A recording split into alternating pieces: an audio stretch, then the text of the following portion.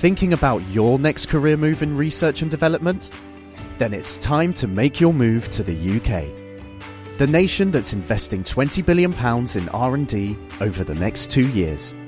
The nation that's home to 4 of the world's top research universities. The nation where great talent comes together. Visit gov.uk/great talent to see how you can work, live and move to the UK. Live from the BBC, The Naked Scientists. Now, it's an embarrassing but somewhat true fact that we know more about the surface of the Moon, and perhaps even the surface of Mars, than we do about what lies beneath the surface of our own planet's oceans. But this week, we're going to hopefully lift the lid, scratch the surface, and shed some light on the deep, mysterious depths of what's going on down there with the help of our guest, Dr. Jason Hall-Spencer from the University of Plymouth. Good evening, Jason. Hello there. Also, Ron Douglas has come in from City University in London. Hi, Ron. Good evening. Thank you for coming in. And we'll be joined on the telephone later by David Klein. And we're going to literally explore what's lurking in the depths. But that's not all we've got in store for you. Hello, I'm Chris Smith. Also here is Phil Rosenberg. Hello, everybody. Also tonight, we're going to have new ways to detect speeding drivers just from the sound that the car's making. And also new ways of safeguarding Earth's fuel supplies in the future. Now, also tonight, we've got Kitchen Science, as ever. This week, we're going to be looking at how to make your very own submarine at home. And the prize for that is the Oxford book, Living Science. Now, I've got it in front of me here. Looks absolutely fantastic. Everything you could really possibly want to know about science in the modern world. Great prize. So, if you've got any science or technology questions, or if you want to give us a call for Naked Sciences, just give us a call, 08459 25 2000, or chris@nakedscientist.com.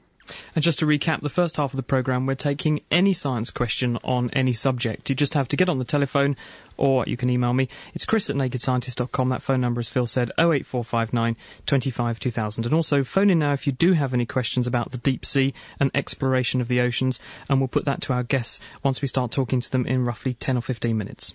Now, who's been caught by a speed camera in this room? Have you? Have you guys been caught for speeding? I have. Hopefully I didn't on the way here today. You've driven all the way here from Plymouth, Jason. That's it, so I passed a few. A lot of cameras on that road. I hope you haven't been caught today. Have you been snapped? I actually once got flashed, but presumably the film had run out. I never got the fine through, so I was lucky on that one. Hello, police. Phil's in the studio if you want to come get him. He just confessed live on the radio that he's actually been speeding. We presume he's been speeding anyway. You can't prove anything. The thing is that you can get round speed traps if you have a radar detector, because the way they work is they send out this barrage of waves, radio waves, which bounce off your car and then come back to the detector, and they exploit something called the Doppler effect. And in other words, this is the sound of how the sound of a moving object changes as it comes towards you and then goes away from you. You know how if you're listening to an ambulance or something, the siren sounds different when it's in the distance coming towards you as it does when it's going away. Thing is, because you can detect those radio waves with a radar detector, you can very easily find out where the speed traps are, and then you slow down just in time before they have a chance to nab you. Well, the police have thought of this, and in America, at the University of Tennessee, and also at the Patel Institute at Oak Ridge, they've come up with what they think's a way around this problem. They have invented something that uses nothing more than the sound your car makes to catch you when you're speeding. Now, what their device does is to position a tiny microphone that just listens beside the road to the sound made by your car's engine. And in exactly the same way as a standard speed trap works, as the car comes towards it and then goes away from it, it can tell, based on how the wavelength, the sound that the car engine's making is changing, how fast you must be travelling. And it can work out, therefore, whether you're speeding or not. But it's more clever than that, because this can also work out whether or not your car or lorry is overloaded, because it can listen to the engine, work out how fast the engine's turning over, and then as the car goes up a hill, for example, or the lorry's going up a hill, the engine obviously has to develop more power, so it speeds up. And by comparing how fast the car's going to how fast the engine's going, you can work out whether or not something is performing as you would expect it to, and therefore whether or not it's performing because it's overloaded. In 32 out of 33 trials of this technology, they found that they got the speed absolutely spot on to within a few percent. So if you are a speeder, then watch out, because the police could be rubbing their hands together and filling their wallets at your expense pretty soon. Phil? I've got a story here, actually, how you can send stuff to space for less than a train fare. Now, a Californian company, Masten Space Systems, is offering a brand new service where you can send stuff into space and back for the cut price at the moment of just $99 US. That's about £55. And that's actually less than if I go up to visit my parents in Yorkshire from down in Milton Keynes. I pay over £60 for a train fare, so that's less than my train fare home. But it is only a Coke can size of stuff, though, isn't it? It is. You can't send just anything, actually. It's got to fit inside something about the same size as a pop can. It's got to be less than 350 grams as well. But you can send pretty much anything. Not a bomb, though, Phil. No, close to anything. There are a few issues. You can't send anything radioactive, nothing that's going to explode. You can actually send living things up there, though, so long as there are no animal welfare issues, so maybe leave the gerbil at home and not bother sending that. But they are thinking that they can use this sort of biology experiments, things like that. Does it have a return to sender activity, then? Do they send it back to you afterwards? They do, yeah, absolutely. It goes up to over 100 kilometres. Yep. A little pod opens, essentially. You can have... you get a few minutes of weightlessness or microgravity, and you can actually expose the insides of the canister to the vacuum of space if you want as well, or not, depending on exactly what you're sending up there. Yep. But you can really send anything you want. They think maybe school science experiments. You could even send grandma's ashes up there if you really want to. And who is that again? Who's doing that? That's Maston Space Systems. So get on the website and get something ordered. Send something into space. It's The Naked Scientists, Chris and Phil, and if you'd like to ask us any questions, lines are open 08459 25 2000, or send me an email, chris@nakedscientist.com. The Naked Scientist Podcast, brought to you by thenakedscientist.com. Time now for Kitchen Science, and this is where we want you to get scientific, interactive and experimental and join in on the programme and do a bit of science in your very own kitchen. We're going to show you how a submarine works and how to make your own one. Derek's out with Sheena and Amanda, and they're in Essex at Colchester County High School. Derek, what are you up to this week? Hello and welcome to Colchester County High School. This is where we've come this evening. Very warm welcome to you. And with me is a scientist who's new to the Kitchen Science feature and who's going to be doing a great experiment with us today, which you can do at home. So please do listen out for all the details. It's very, very easy. So, yes, could I get you to introduce yourself? Please tell me who you are and what you do. Yeah, my name's Sheena Elliott and I'm a PhD student in Cambridge studying physics. OK, then, and just quickly, what have we got set up? What are we going to be looking at today in the Kitchen Science? We've got a Cartesian diver, and what we're going to be trying to do is simulate how a submarine works in a lemonade bottle. Fantastic. OK, that is all coming up. And also, we've got a helper with us who's from Colchester County High School. So would you care to tell me your name and what year you're in, please? My name's Amanda Talhad and I'm in Upper Six. Excellent. Thanks for coming along. And we love to know, all our volunteers, kind of what they do in science and whether they like science. So are you doing science at school? I'm doing all three sciences and maths. Oh, right. Oh, OK. So are you going to kind of carry on and do more of that? Yes. OK, we already have a convert, but hopefully we'll be kind of switching you on science even more. OK, right then. So to do this experiment at home, let me just run through what you need. They're very, very simple things, and hopefully you do have them. So firstly, a straw or a pen lid. So some kind of drinking straw or the lid of, say, a biro will work very well. Secondly, you need a lemonade bottle. Now, the bigger the better, basically. If it's as big as 2 litres, that's very, very good. And it does need to be empty and filled up with water. And the third thing is some blue tack or plasticine. And that is it, basically. So Sheena is now going to tell us exactly what we do with these things and how to set it up. OK, so to begin with, we need to take either a drinking straw, which we might cut up into, say, 2 centimetres or 3 centimetres long, or if not, we use our pen lid.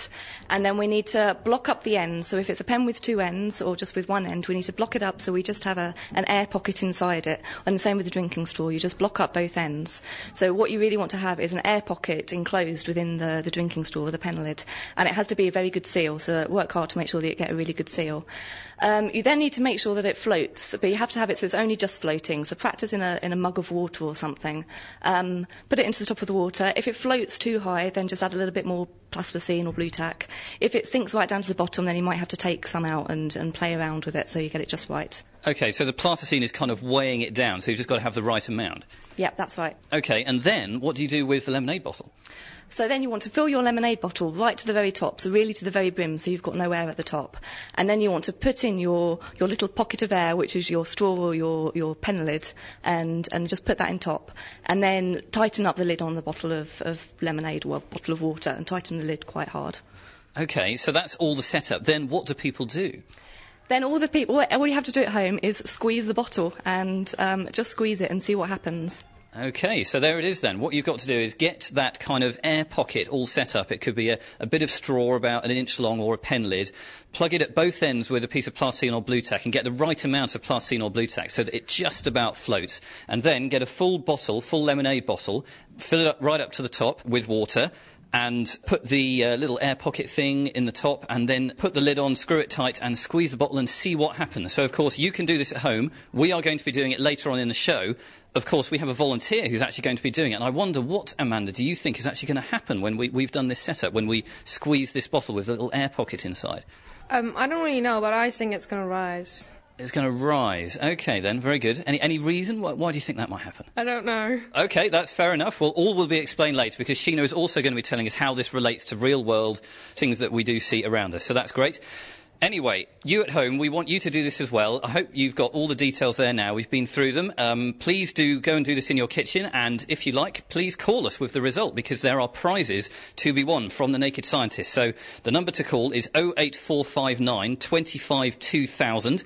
You can also email chris@thenakedscientist.com. So we'd love to hear from you there. So until later in the show, we will be waiting poised next to this air pocket inside our lemonade bottle to see what happens. So do come back to us later to Colchester County High School. Goodbye till then. Thanks, Derek. It's Chris and Phil here as the Naked Scientists, and if you'd like to ask us any questions, 08459 25 2000 is the phone number, or you can email chris@nakedscientist.com. Remember, we have in the studio Ron Douglas and Jason Hall-Spencer, and we'll also be talking to David Klein later on the phone, and we're discussing what's underneath the surface of the ocean, what's lurking in the deep, how deep are the oceans, what's down there. They're going to unlock all of that for you. Just join in on the conversation if you want to, 08459 25 2000. And if you do have any other questions, general questions, for right now, just send them to me via email as well, chris@nakedscientist.com. Got to say a quick hello to Nathaniel Kang, who's listening to us in Malaysia, also to Sakchar Ung Amluan, who's in Thailand. He says Sawasti, hello from Thailand, thank you very much. And also in Thailand is Dr. Sven Ivar Lawrenson, and he's actually not Thai, as the name probably suggests, but he is a scientist working on HIV and AIDS, and says he likes to listen to The Naked Scientist while he's on his way home from work on the Sky train in the evening. He said it regularly puts a silly grin on my face and probably makes my Thai fellow citizens think I'm another crazy farang or foreigner. The Naked Scientists. Supported by the Wellcome Trust. The Naked Scientists, Chris and Phil, and if you have any questions for us, 08459 25 2000, or email chris@nakedscientist.com, as Shane McCarthy has done. Shane says, "Hi Chris, got a quick question for you. Why are some planets surrounded by rings and not encased by a sphere of debris? Shouldn't gravitational pull act in all directions? Maybe there's a simple answer to all this, I'm not sure." Love the show, by the way. Shane, Phil, what do you reckon?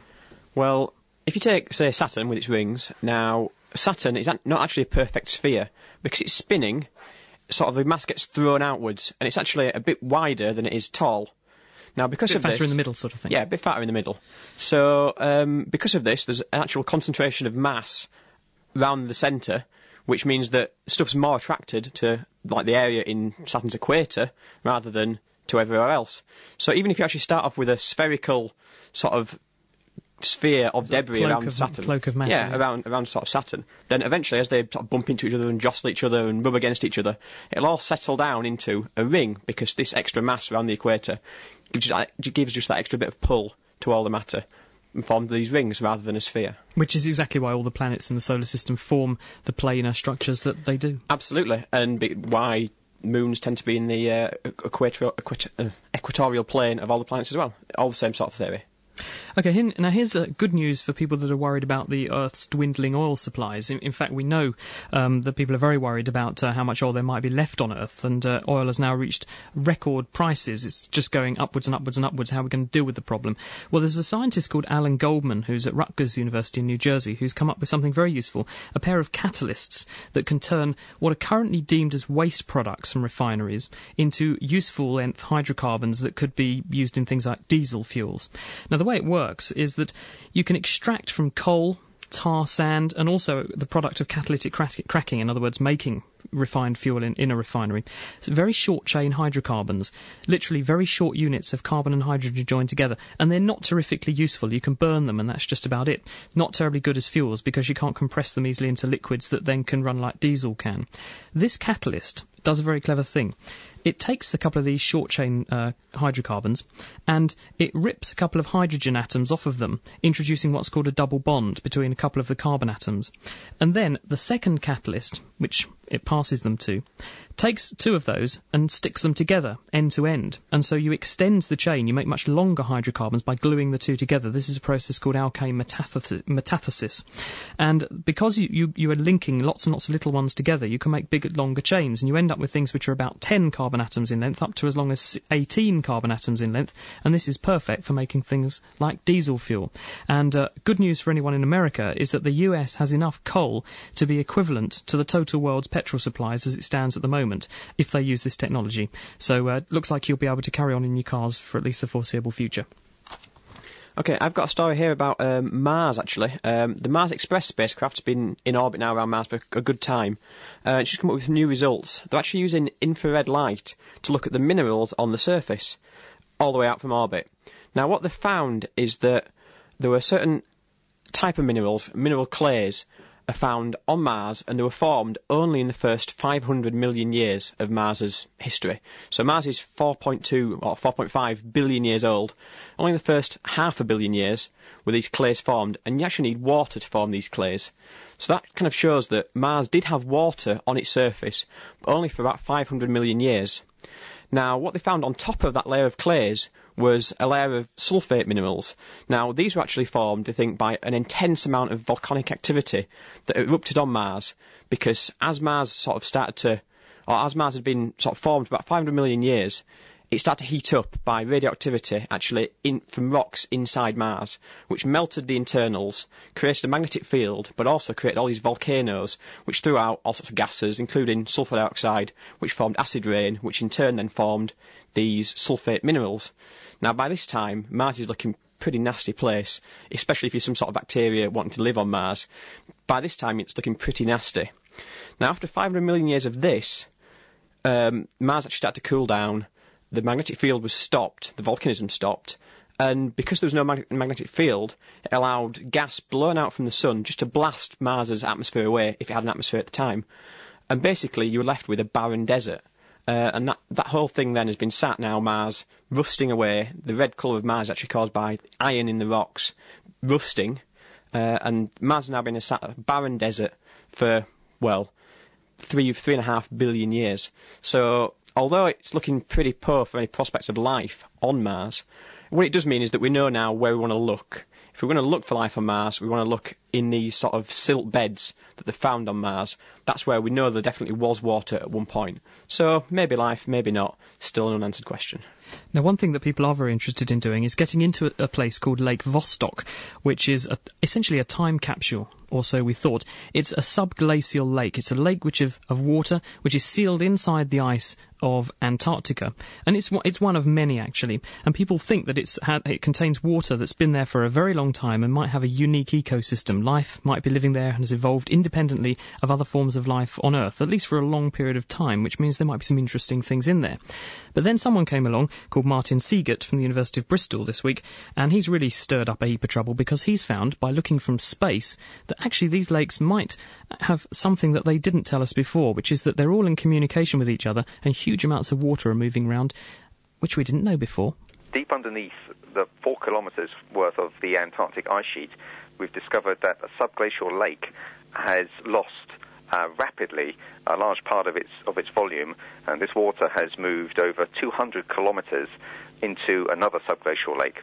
How did you actually do it, though? How do you know that water's moved around? Well, we looked at how the ice sheet surface changes, and we had a satellite that was looking at the changes in ice sheet surface elevations, and we noticed that one part of the Antarctic ice sheet lowered by 3 to 4 metres over a course of a year, and 200 kilometres away, the ice sheet surface elevation went up by about a metre. That's a very unusual change, and there were very few alternative explanations for that amount of surface change, in fact.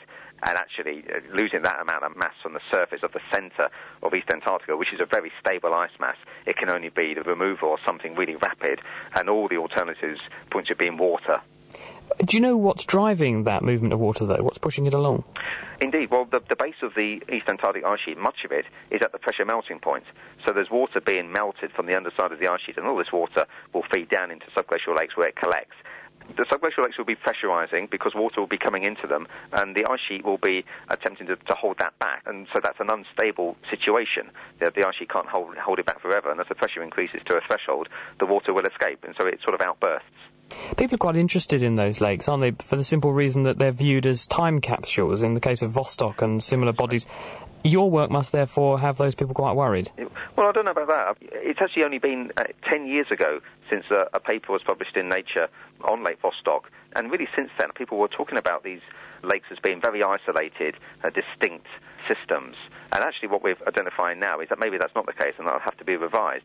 But it's still very exciting from a subglacial exploration point of view. I don't think it would harm the chances of going into subglacial lakes or even belittle the types of science that could take place in those systems. The escape of so much water all at once, does that have any other consequences in terms of, say, salinity of the surrounding ocean, animal life, that kind of thing? Well, I mean, we haven't shown that this water can get to the ice sheet margin, but even if it did, it is quite a large amount of water. It's 1.8 cubic kilometres worth of water that we've seen transferred, but actually that's a very small amount in terms of global ocean values, and so it wouldn't have too much effect. Do you think climate change is having any kind of implication or bearing on what's happening here? Well, I don't think so. The situation that we have is the underside of the Antarctic ice sheet. And remember, this is the East Antarctic ice sheet, which is the stable part of Antarctica, and there really isn't very much change going on there. What we think we've seen is a process which is common both now and in the past. It's just the first time that anyone's actually seen it.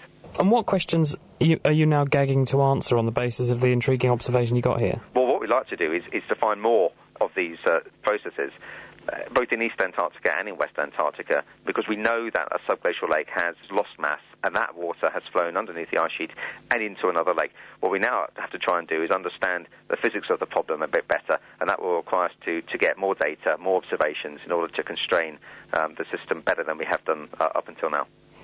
That was Martin Siegert from Bristol University talking about how a shake-up in the South Pole may be making the ecosystems under the ice much more worth a look.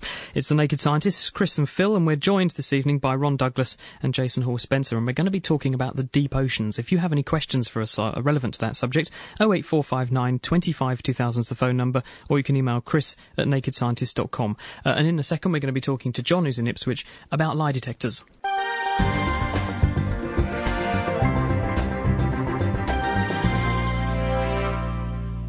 Hi, John. Hello. What would you like to talk about?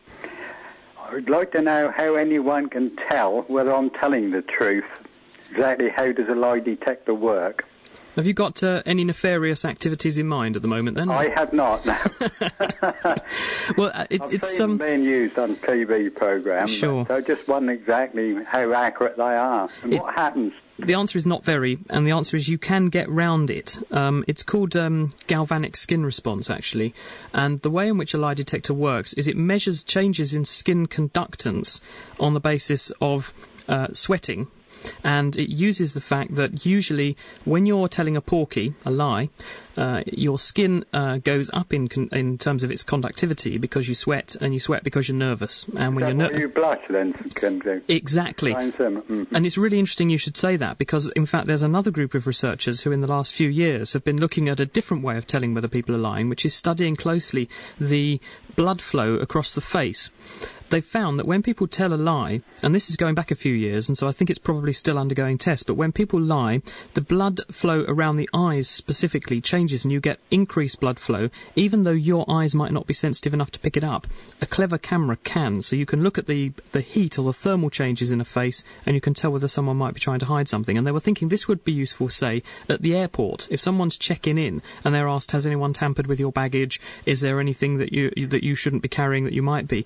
People might be very good at going, oh, no. And in fact, that they're lying. And this might be one way to flush them out without actually having to do anything invasive, i.e. strap on things to their body to tell whether they're telling the truth. Well, with technology advancing as it is nowadays, anything's possible. Do you want to have a quick go at the quiz, John? We have a wonderful book this week called Living Science. It's, in my opinion, the best science book, I think, to come out this year. It's published just newly by Oxford University Press, and it explains the science of everyday things beautifully clearly. We've got a copy to give away tonight if you win. Right. Do you want to have a go? I'll have a go. OK, the world's first manned space flight to Mars is due to blast off in June next year. Is that fact or fiction, John? I think it's fiction. We've had one already, I'm sure. Oh, the manned flight? No, that's fact, I think. Oh, well, You were right first time, so it's actually false, yes. I did say man, yeah. There are no plans at the moment to send anyone to Mars in the near future, at least. Next one, the world's biggest flea is found in North America. It can reach 1 centimetre long. Fact or fiction, John? I'll go for fact this time. Absolutely right again. Bit of a tongue twister. Hystricopsilla schefferi is the world's largest flea, lives in the fur of North American mountain beavers. If you can say that word again, John, I'll give you a bonus prize. No, I don't think I'll try. OK, last question. Bulls are attracted by the red colour of a matador's cape. Is that science fact or science fiction?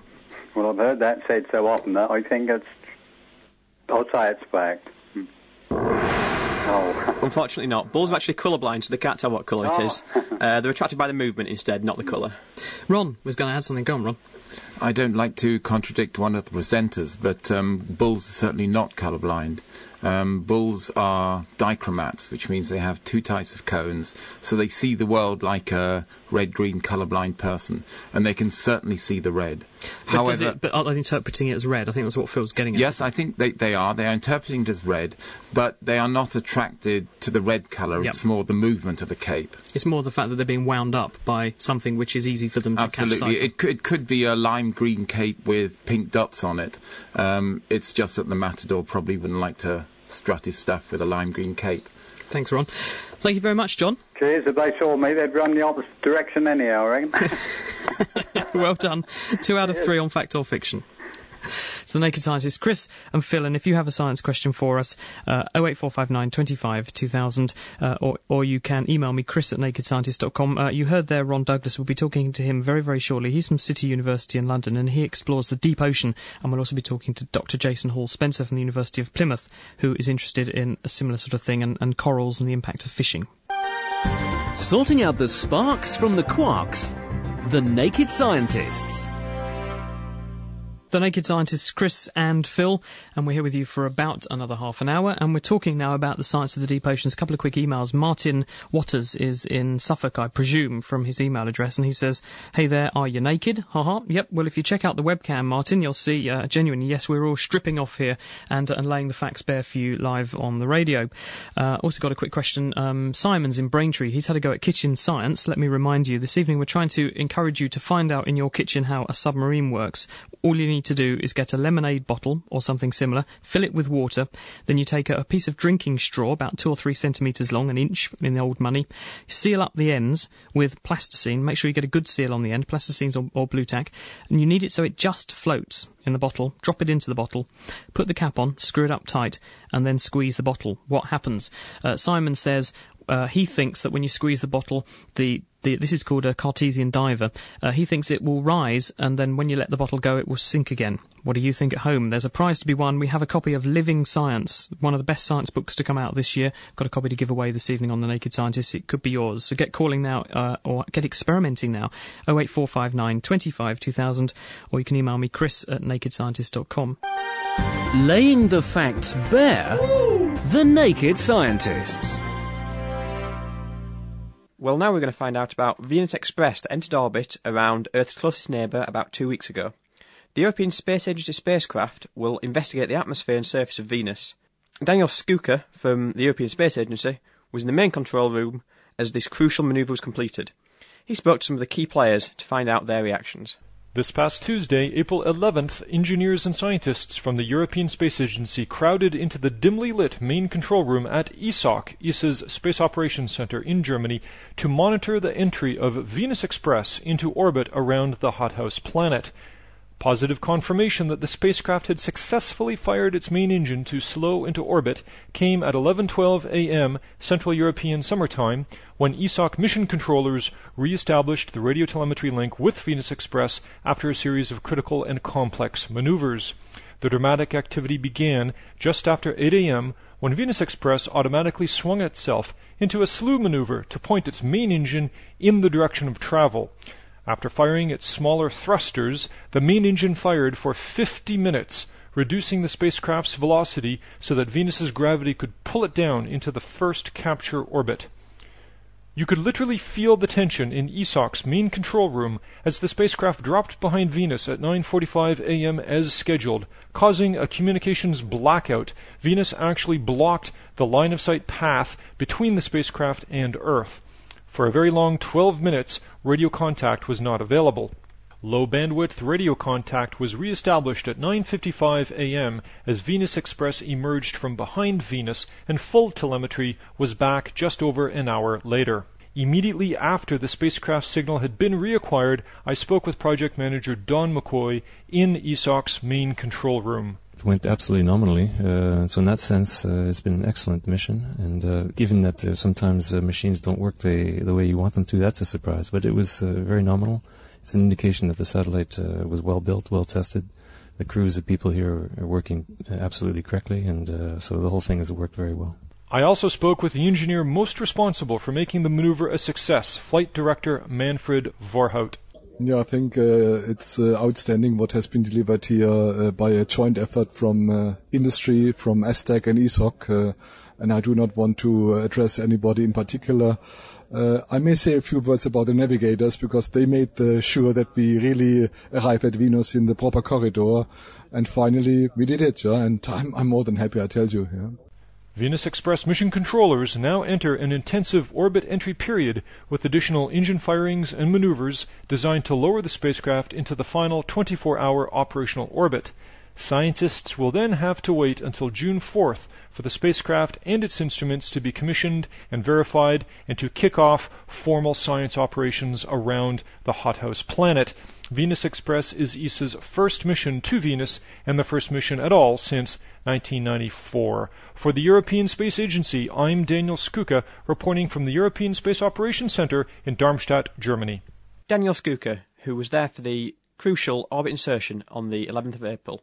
So, Phil, what else are they going to be looking at when the mission's established itself? What sorts of things will they be investigating?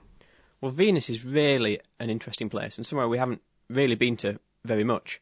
It's covered in a surface of clouds, so we really can't see straight down to the surface.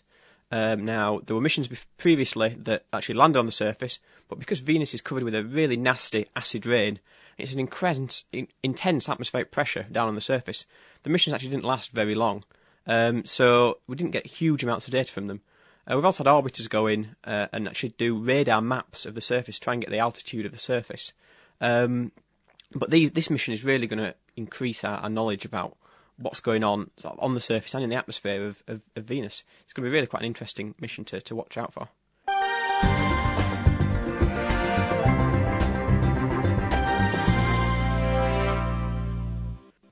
Now, one of the people we have with us this evening is from the University of Plymouth, Jason Hall Spencer. Good evening, Jason. Hello there. Yeah. Tell us about your research, because you're looking at corals principally, aren't you? Yes, but I'm looking at deep sea corals, and previously people thought that corals only occurred in the tropics, making great big coral reefs. But we've just been discovering some really huge ones off the coastline of the UK. I think probably, and I'm probably included in this, a lot of people are thinking, well, what actually is coral? Okay, well, it's related to an anemone, but it's got a hard skeleton, like we've got a hard, chalky skeleton inside of us. These corals have got a hard, chalky skeleton too. But what's peculiar about them is they've got stinging cells. They're like harpoons that inject their prey, and that's what they use to catch their prey. But when you see this big chunk of coral reef, is all of that one massive alive organism, or is this like an ant's nest with lots of little ants that all cooperate to make one big colony home for themselves? It's more like an ant's nest, I suppose, because each individual polyp, these are the individual anemones that make up the reef, form a great big skeleton together. They're called sort of ecosystem engineers, because they form these great big reefs that capture their prey. And how big is each of those polyps then? Well, each one of the reefs I'm studying, each polyp's about the size of your thumbnail, actually. But if you're the size of their prey, a little tiny flea-sized organism, that's a large mouth ready to catch you and rip your head off. So they're pretty big. Yeah. Now, how did they evolve? What was their origins? Where do we think these polyps came from? We think they came from things like Hydra, they've got lots of tentacles, they've all got stinging cells, and they're all related to things like jellyfish. Okay, and these are sedentary jellyfish that live on the bottom and then form a skeleton. So why is it significant that some live deep and some are shallow dwelling animals? Well, we didn't actually think that large reefs were formed in deep water. We thought that they had to be living in shallow water where they can capture enough light to feed their symbiotic algae that live in their skeletons. But it turns out that we've just been able to discover some large reefs in the deep waters off Ireland and Scotland and Norway, and that's very significant because you think people know the deep sea quite well, but actually there's large reefs there that no one knew about until 5 years ago. Tell us a bit about that symbiotic relationship. In other words, two organisms living side by side to their mutual benefit. Tell us a bit about how that relates to these algae and things like that. Well, symbiosis is where two different unrelated organisms benefit each other. Okay, so in the case of the corals in the tropics, there's an algae that lives inside its tissues that captures light and makes sugars, and that benefits the corals themselves, but then the corals benefit the algae by being a very highly armoured vehicle in which they can live. Is it just a protection thing, or does the coral do anything else for the algae? The coral provides the algae with its waste products, which are nitrogenous, which the algae would otherwise find very difficult to get hold of. Because algae are tiny plants, aren't they? Yeah. And when you go deep down in the ocean, I mean, what sort of depths are your corals that you're talking about growing at? Typically the ones I'm looking at are a kilometre down. Okay, that's a long way. I mean, how much light is there down there? There's no light, and we lowered some polystyrene cups down to that depth, and they're crushed down to the size of a thimble, so it's huge pressures. Yeah. So how does the coral stand that kind of pressure? Well, because they don't have any air pockets within them. We've got air pockets in us, and so's a polystyrene cup. If I was lowered down on a rope down to a kilometre depth, I'd implode. My skull would be crushed because I've got sinuses in there that are air pockets. But because there's no air pockets in a coral, it can withstand any depth. And so if there's no light, if they can't use light, they can't have these algae, how are they getting their energy? How are they metabolising? Well, the jury's still out on that, actually. Some people think that, lots of geologists think it's because they get their energy from methane seeps or from hydrocarbons that are coming out of the seabed. But actually, I'm of the opinion that it's because they live at depths where plankton that settles down from the surface of the water is concentrated into a thick soup, and that benefits the corals at depth. A lot of people say that there are some interesting things lurking in the ocean depths that might benefit mankind in terms of medicine, that kind of thing. Are there any examples from these deep water corals that you can think of, or whether that might be relevant? No, there's an intensive search on. The French are particularly looking for chemicals that can help with cancer in sponges that live in the deep water, but to my knowledge we haven't discovered that yet. So why are these corals important? Well, they form habitats that are very important for the breeding and feeding and daily lives of fish. And they form part of the life history of these deep-sea fish populations. They hang out on these corals. And unfortunately, these corals are very, very easily damaged if you tow fishing nets through them. So the fish are attracted to the corals to feed and breed, but they also make the corals vulnerable to fishing equipment, unfortunately. It's pretty deep, though, a kilometre. What sort of fish are knocking around a kilometre down? There's all sorts. They've got unpleasant names. There's things like black scabbard fish or pudgy cuskeel, and they're things that, if you put on your plate, they look a bit revolting. But what people do is they fillet them and then put them into school dinners in France, for example. And so just in France? Well, no. Well, there's some of the fish are very attractive. Like there's the orange ruffy, which graces the tables of the finest restaurants in London. Yep. But there's others that are a little bit less appealing, but yet the flesh is good to eat. So they form fillets, and you wouldn't know if you bought this fillet fish that it was necessarily a deep sea fish.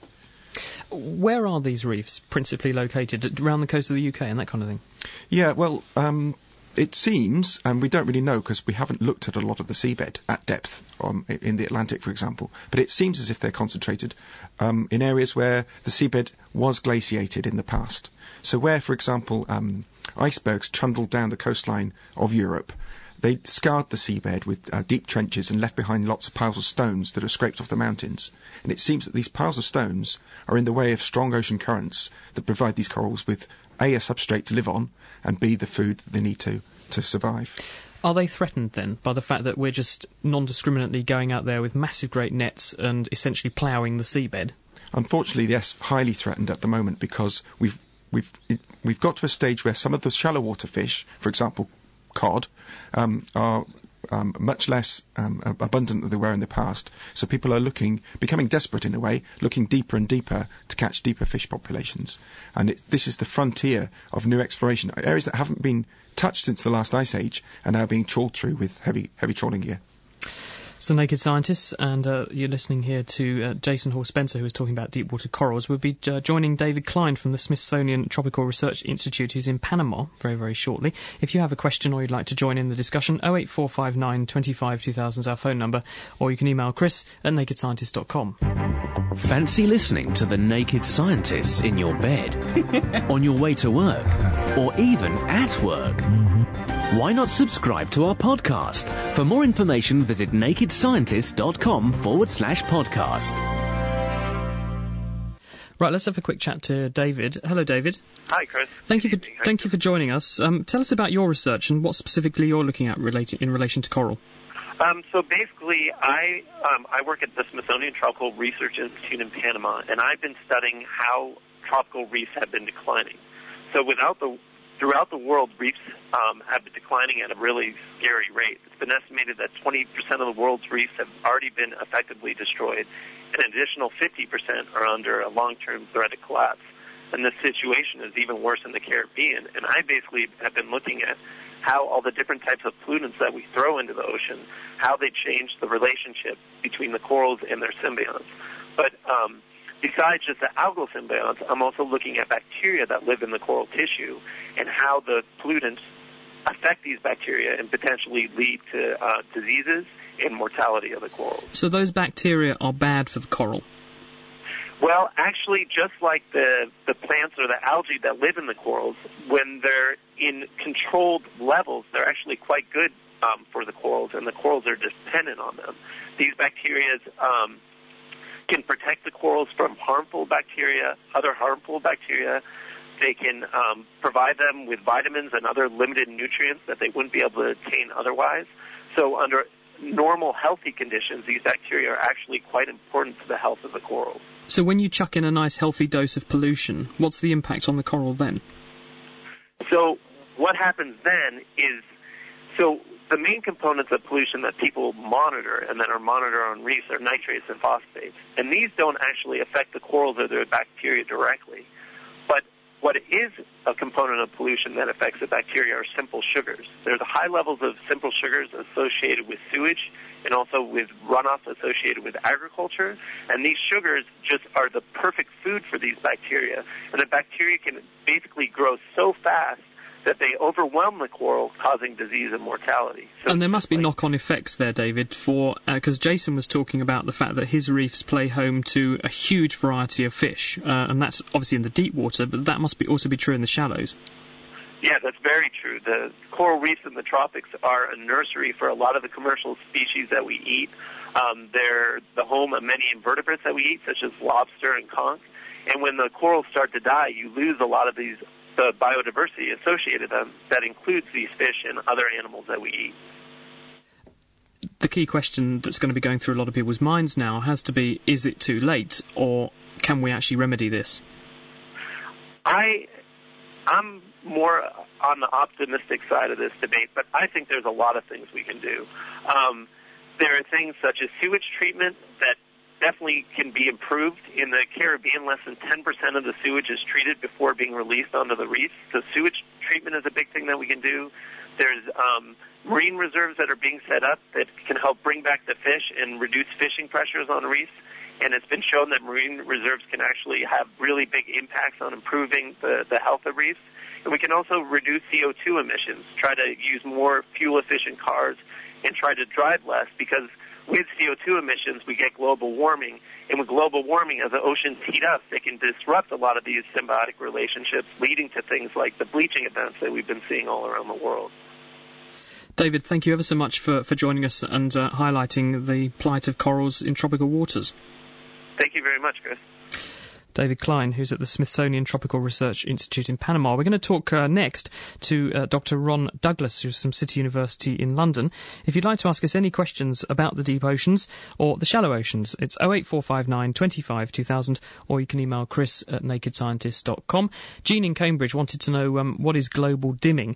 The simple answer to that, Jean, is that when you put particles into the air, and a common culprit are cars our activities, industry, but very, very big culprit are volcanoes.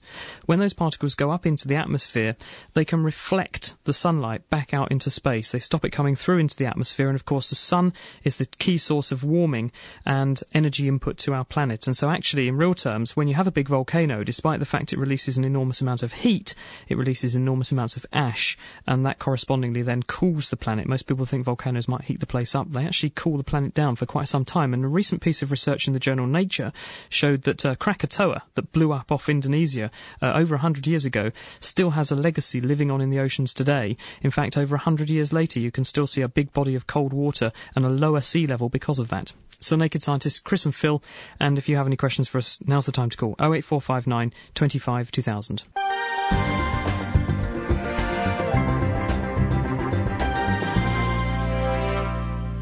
Very, very shortly, we'll be hearing from Archie. Now, Archie is a giant squid that's down at the Natural History Museum, and Fran Beckerleg, who's our roving reporter, has been down there to introduce herself to Archie. But before then, someone who's from not so deep in the ocean, but nonetheless goes there occasionally, Ron Douglas. Hello, Ron.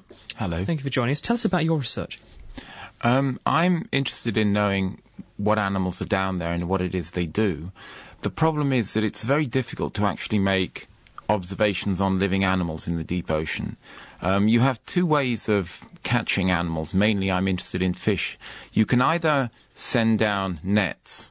Now, it's very difficult to actually fish for things using nets because they're the size of a football goal. And if you say the average depth of the ocean is 4,000 metres, if you want to fish from 4,000 metres, you actually have to let out about 15 kilometres of cable. Now, that takes maybe 12 hours to get down and to get up. And what you end up with is perhaps a bucket full of organisms, most of which are dead. The alternative is to actually go down in a submersible. But a submersible also has problems because it's noisy, it has lights, and you're going to scare things away. It's rather akin to, if you want to look at lion behaviour, going into the veldt in perhaps a Land Rover at night with the lights flashing and the stereo on full blast, and you're not actually going to see meaningful behaviour. So really all we see in the deep sea with submersibles is the dumb, the deaf, and the stupid, and the dead. Can we define first what deep sea is? Because Jason said he's been plumbing the depths at 1 kilometre. How deep is deep in your book, though? The average depth of the ocean is 4,000 metres, but the deepest point is round about 11,000 metres. Deep sea is usually defined as that area below where photosynthesis can occur, which is about 200 metres. And beyond that point, there's not enough light for anything to be meaningful? There's not enough light for photosynthesis. Humans can perceive light. If you go down in a submersible, switch off all the lights, you can see some light, some sunlight, down to about 700 or 800 metres. The animals that live there are a little bit more sensitive, and they can see sunlight down to about 1,000 metres. But the thing we must remember is that almost all animals, about 80-90% of animals in the deep sea, actually produce their own light. That is, they bioluminesce. So if you actually go into the deep ocean and you switch the lights off in the submersible, as the sunlight fades, it's replaced by a bewildering array of flashes. It's rather like being in a firework display, as all the animals are talking to each other and illuminating each other using their bioluminescence. But some animals, because I mean, the one thing that anyone that's gone underwater will notice is how blue-dominated the environment is, because am I right in saying that seawater, or any water, scatters and gets rid of red light, and only blue light comes down, so by the time you get very, very deep, you're in a blue world, and therefore the animals that are knocking around down there are optimised to see blue, but not reds. Absolutely right. I mean, if you go diving even off the coast of Britain, if you cut yourself, you don't bleed red, you bleed this kind of alarming green gooey stuff, because all the long wavelengths, that is the red light, has been absorbed by the water. So as you go down the water column, after about 200-300 metres, all you're left with is blue light. And almost all of the animals down there have eyes that are only sensitive to blue, because that's the stuff that's transmitted furthest. But what about these animals that have exploited that evolutionary niche and are now producing their own light, which is red, which means they're essentially able to focus a searchlight on all their prey, because their prey aren't sensitive to the red light, but the fish that's making it can see them beautifully? That's right. I mean, most bioluminescence, as I've said, is blue, and almost all fish are therefore sensitive to blue. But there are 3 species of deep-sea fish which have the lovely name of dragonfish because of their large teeth and jaws that are actually able to produce light, and they have eyes that are sensitive to that red light. And they can use this for a number of purposes. For instance, they can illuminate prey, and the prey won't know they're being looked at because they're not sensitive to the red light, so it's rather like a sniper scope in the army. And of course, the other thing is that these animals can talk to each other without their potential predators knowing they're there. So, if you like, it's a teenager's dream, as much sex as you like, and nobody actually knows that you're at it because you can flash your red lights at each other and you're quite immune from detection by anybody else. The statistic I said earlier was, 3/4 of the Earth's surface is covered with water.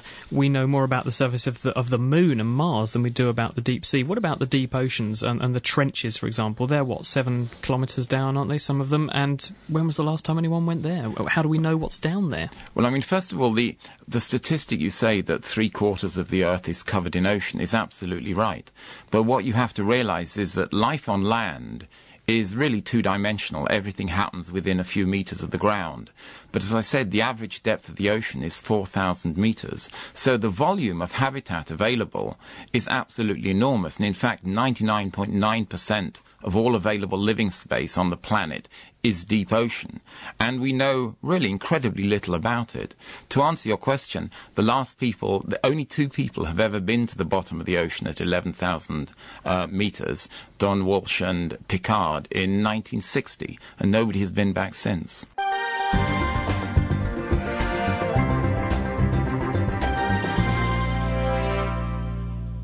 Time now to head across the Atlantic and join the guys at Science Update, Chelsea Wald and Bob Hershon.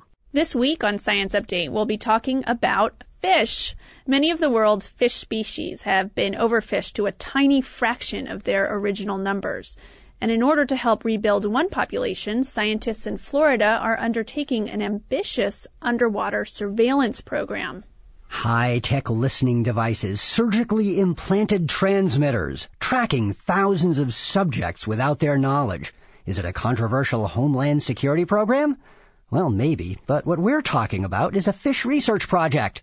University of Miami marine biologist Jerry Alt and his colleagues are implanting acoustic transmitters into thousands of Florida grouper in and around a marine reserve. Then they're re-releasing them and listening in with underwater microphones. The transmitter itself is pinging about every 20 seconds or 3 times a minute. Each pinger has a unique acoustic code so we can identify individual fish. By understanding how the grouper use the protected waters, the researchers hope to figure out how to replenish their overfished population while still keeping area fisheries well stocked. Unfortunately, there are still some places that fishing nets can't reach. One of them is the abyssal plain, the ocean floor located about 4,000 meters under the surface. The total darkness and intense pressure there have made it a very challenging place for researchers to get to know. Yes, scientists at Scripps Institution of Oceanography in La Jolla, California, have now taken the first long-term look at the abyssal plain, and what they found was surprising. The population of a fish called the grenadier tripled in 15 years. Marine biologist David Bailey says this boom is likely the result of natural ocean cycles, like El Nino, that affect the production of nutrients on the surface. How productive the surface waters are strongly affect how much food arrives on the seafloor, which is what feeds the fish we're working on. He says so far there's little sign of human influence on these fish populations, a rarity anywhere on the planet. So let's hope it stays that way. For next week's Science Update, a riddle. What's brown, sounds like a bell, and can cure the energy crisis? I don't know. What is brown, sounds like a bell, and can help cure the energy crisis? Well, you'll just have to tune in next week to find out. Until then, I'm Chelsea Wald. And I'm Bob Hershon for AAAS, the Science Society. Back to you, naked scientists. That was Chelsea Wald and Bob Hershon from Science Update. More details on their website at www.scienceupdate.com. Laying the facts bare, The Naked Scientists. Right, time now to catch up with what Fran Beckerleg has been up to at the Natural History Museum this week, where she went and introduced herself to Archie, who's a giant squid. Archie was actually caught by some fishermen who were fishing just off the coast of the Falkland Islands. When they actually caught it in their nets, they kind of realised what they'd got was so important. They took it to a research station who immediately realised it was too big for them to handle, so they donated it to us. What's so special about this specimen? Well, giant squid are very rarely known. Most of the specimens around the world either come from specimens that have been washed up onto the beach, in which case they're very badly damaged, so there's very little of them left, or they come from the stomachs of sperm whales, in which case they're very badly digested. So to have a specimen in such good condition, so complete, is really amazing, and it really is quite a large specimen. And how did you go about preserving such an enormous animal? Well, when it arrived at the museum, it was actually frozen, so the first thing we had to do was to defrost it. This was quite difficult because the mantle, which is the thick body, took a long time to defrost, whereas the arms and the tentacles defrosted very quickly, so it was kind of a vigorous regime of kind of keeping the tentacles frozen with ice packs while sort of hosing down the mantle area. Once the whole specimen was defrosted, that took about 3 days. We had to inject it with a preservative called formylsaline, and this is kind of a mixture between formaldehyde and salt water, and this stops it from rotting sort of from the inside out. How far down in the sea do giant squid normally live? Well, like a lot of things about giant squid, we're not really sure about the way they live. It was only actually at the end of last year they were sighted for the first time in the wild. 2 researchers from Japan actually filmed them. But sort of estimates by studying sort of specimens that have been found, and also from whales, which are sperm whales, which are the main predator, we think they probably live at a range of about 200 metres and 1,000 metres. It must be pretty high pressure down there. Do they have any particular adaptations which allow them to live that deep? Well, they actually fill the tissues of their skin with ammonia, which most squids would excrete, and that enables them to get neutral buoyancy in the deep waters. Also, they don't have that many areas that you can compress, unlike sort of fish, which may live at the surface, so they're quite stable animals. And it must also be quite dark down there. How do they find their way around? Well, giant squid actually have the largest eye of any animal. In this specimen, it's about 23 centimetres across. And lots of people ask me, well, why do they have such a big eye at such great depth? And again, we don't really know. But lots of animals down there are actually bioluminescent. They produce flashes. So one thought is possibly they have this wide eye to capture some of the flashes that might occur deep down, and possibly they either want to avoid or to find to eat. So do you know what kind of things giant squid eat? Yeah, there's been quite good studies on the stomach contents of giant squid. They seem to eat a mixture of sort of fish, hoki and hake, slightly smaller squids, and there's even been reports that they may be cannibalistic, but we're not sure how true that is. Is Archie a fully grown giant squid, or are there bigger giant squid than Archie? Well, the biggest reported giant squid was about 18 metres, which is nearly double this size. That was caught in 1880 in Newfoundland. It was caught a long time ago, so it's not 100% sure how true that is, but giant squid tend to be around this size, with kind of the maximum average size being around 13 metres. And what's going to happen to Archie now? Well, hopefully she will be on public display forever, not only to the public but also to researchers. So if scientists from around the world want to come and study the specimen, then they'll be able to come here and visit it. That was Fran Beckerleg, our roving naked scientist reporter, down at the Darwin Centre at the Natural History Museum in London, catching up with John Ablett to hear about the giant squid, Archie, that they have on display there if you want to go and see it. Stripping down science. OK, let's do it. The Naked Scientists.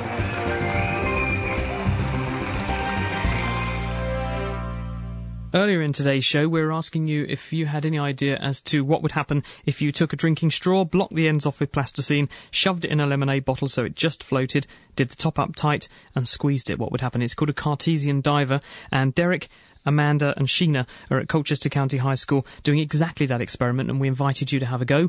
And what's the answer, Derek? Hello again. Welcome back to Colchester County High School, where we have been waiting for the last part of the show, just waiting to do the experiment with this lemonade bottle, which has got this kind of floating thing ready inside it. And Sheena's here as well. So, Sheena, would you care to instruct Amanda about what she's got to do now? OK, so, Amanda, all you need to do is step towards the bottle, put your hands around it and just give it a little bit of a squeeze. And please tell us what you see. It's gone down. OK, tell me more. What's gone down and how far has it gone? It's gone all the way to the bottom. OK, and then when you release your hands, what happens then as well? It rises up again. OK, so what we've seen then is when Amanda squeezed the bottle, the bit of straw with the plasticine on it in the air pocket inside has sank all the way to the bottom of the bottle. And as soon as she took her hands away, released the pressure on the bottle, it just came back up to the top. So, Amanda, have you any idea why that's happened? I have no idea. OK, well, that's absolutely fine, because all will be explained, because, of course, Sheena Elliott is here, who set up this experiment. So, Sheena, what's happening here, firstly? So before we can explain what's happening, we really need to understand why it floats. What's the difference between something that's floating and what's something that's sinking?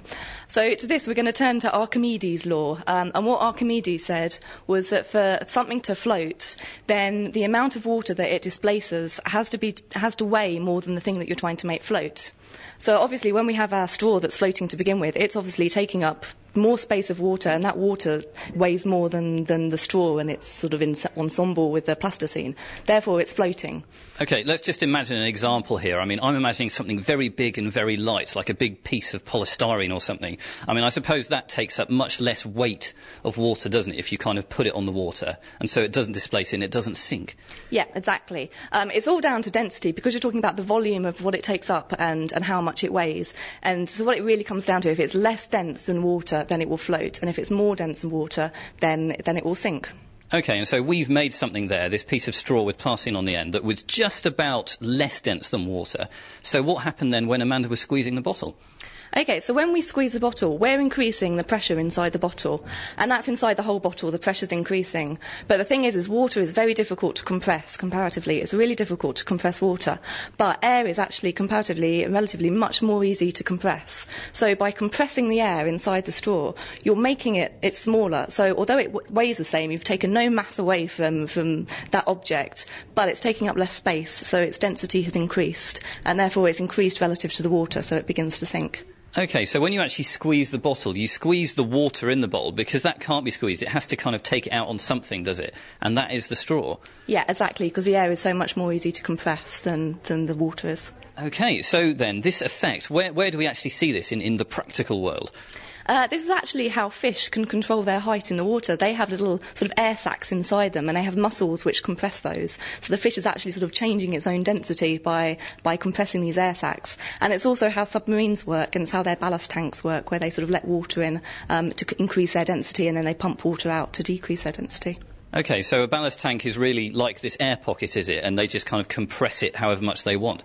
Yeah, exactly. That's just how they work. Wow, OK, right. Amanda, does that make sense to you?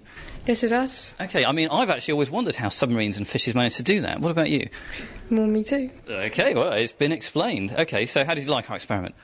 I really enjoyed it, and it was totally amazing. OK, and will you be going home and doing the same again with everyone you know? Yes, I will. Excellent, a convert. We make lots of them on this part of the show. Good stuff. OK, well, thank you very much to Amanda, who's at Colchester County High School, and also to Sheena Elliott, who will be back with us doing more kitchen science. So that's all from Colchester County High School, and we will see you again next time for some more kitchen science somewhere in the east of England. So until then, goodbye. Thank you, Derek. Thank you, Sheena. And thank you, Amanda, our volunteer out there at Colchester High School, who were investigating the principles of a Cartesian diver. Now, one of the people who got it right was Hannah, who's in Essex. She was 6. But unfortunately, she was pipped to the post by Jocelyn, who joins us now. Hello, Jocelyn. Hello. You got it right. What did you find? When we squeezed the bottle, the pen lid sunk to the bottom of the bottle, and when we stopped squeezing, it floated back to the top. So now you know how submarine works. Brilliant. Well done. Thank you for doing the experiment. Well done. You've won yourself a copy of Living Science. All right? Yeah. Thank you, Jocelyn. Right, let's go back to Bob, because we're talking this evening about the deep ocean, and Bob's in Essex. He wants to ask you a question, Ron. Hello, Bob. How are you doing? Very well, thank you. What would you like to ask Ron about? Oh, it's about the deep ocean trenches, whether there's any life at the bottom of them. I mean, we know there's been life around the vents on the ridges. Oh, yes, hydrothermal vents. Yes, but what life has only been discovered at that great depth? I mean, it could obviously be bacterial or something similar, something very, capable of withstanding high pressure. And OK, let's ask Ron, because we're a bit short for time. What do you think? Hello, Bob. The basic problem with the ocean trenches, we're talking about 9, 10, 11,000 metres, is that it's incredibly hard to sample animals from down there. People have only been down there once, and they saw fish, there are very few nets. In fact, there are no nets that can go that far down. But so far, 4 species of fish have been found in these trenches, but 90% of the animals down there are holothurians, which are basically tube worms. So there is a lot of life down there, and you're right, there are also bacteria that live on the sea floor. The problem is we just haven't found most of it yet. It's not that it's not there, it's just that it's so difficult to actually see it. Bob, we're going to leave it because we're a little bit short for time this evening, but thank you very much for joining us on the programme. Thank you. Bye-bye. Can I ask you, Ron, about those animals? How do they withstand that tremendous pressure? Well, as has been said once before this evening, they basically can withstand this pressure because they do not contain air spaces. And if you don't have any air spaces, I think as Jason so graphically put it, if he went down to a kilometre, he would implode and his skull would be crushed. This doesn't happen to the animals down there because they don't have the air spaces. And what sort of weight of water have they got sitting on top of them? And when you bring them to the surface, why don't they do the converse and explode? Well, again, they don't explode because they don't have air spaces in them. They don't have these swim bladders, which most shallow water fish have. So if you bring them up, they don't explode. We are actually out of time, unfortunately, so it remains me to say a very big thank you to Ron Douglas, to Jason Hall-Spencer, and also David Klein, who appeared earlier. And thank you to you at home for giving up your evening and listening to us here on The Naked Scientists, and for everyone who took part in doing our experiment. It's been great having your company. Thank you to Phil for doing a great job. Thank you very much. And our production team, Holly Barclay, Anna Lacey and Petro Minch. Next week, it's our science question and answer show, and what that means is we sit here in the studio and we'll take any science question on anything. So you just send them in to me. Send them in this week. chris@nakedscientist.com via email is a good way to do that. And then what we'll do is put them into next week's programme. Good night. Sorting out the sparks from the quarks. The Naked Scientists. For more information, get online at nakedscientist.com. Thinking about your next career move in research and development? Then it's time to make your move to the UK.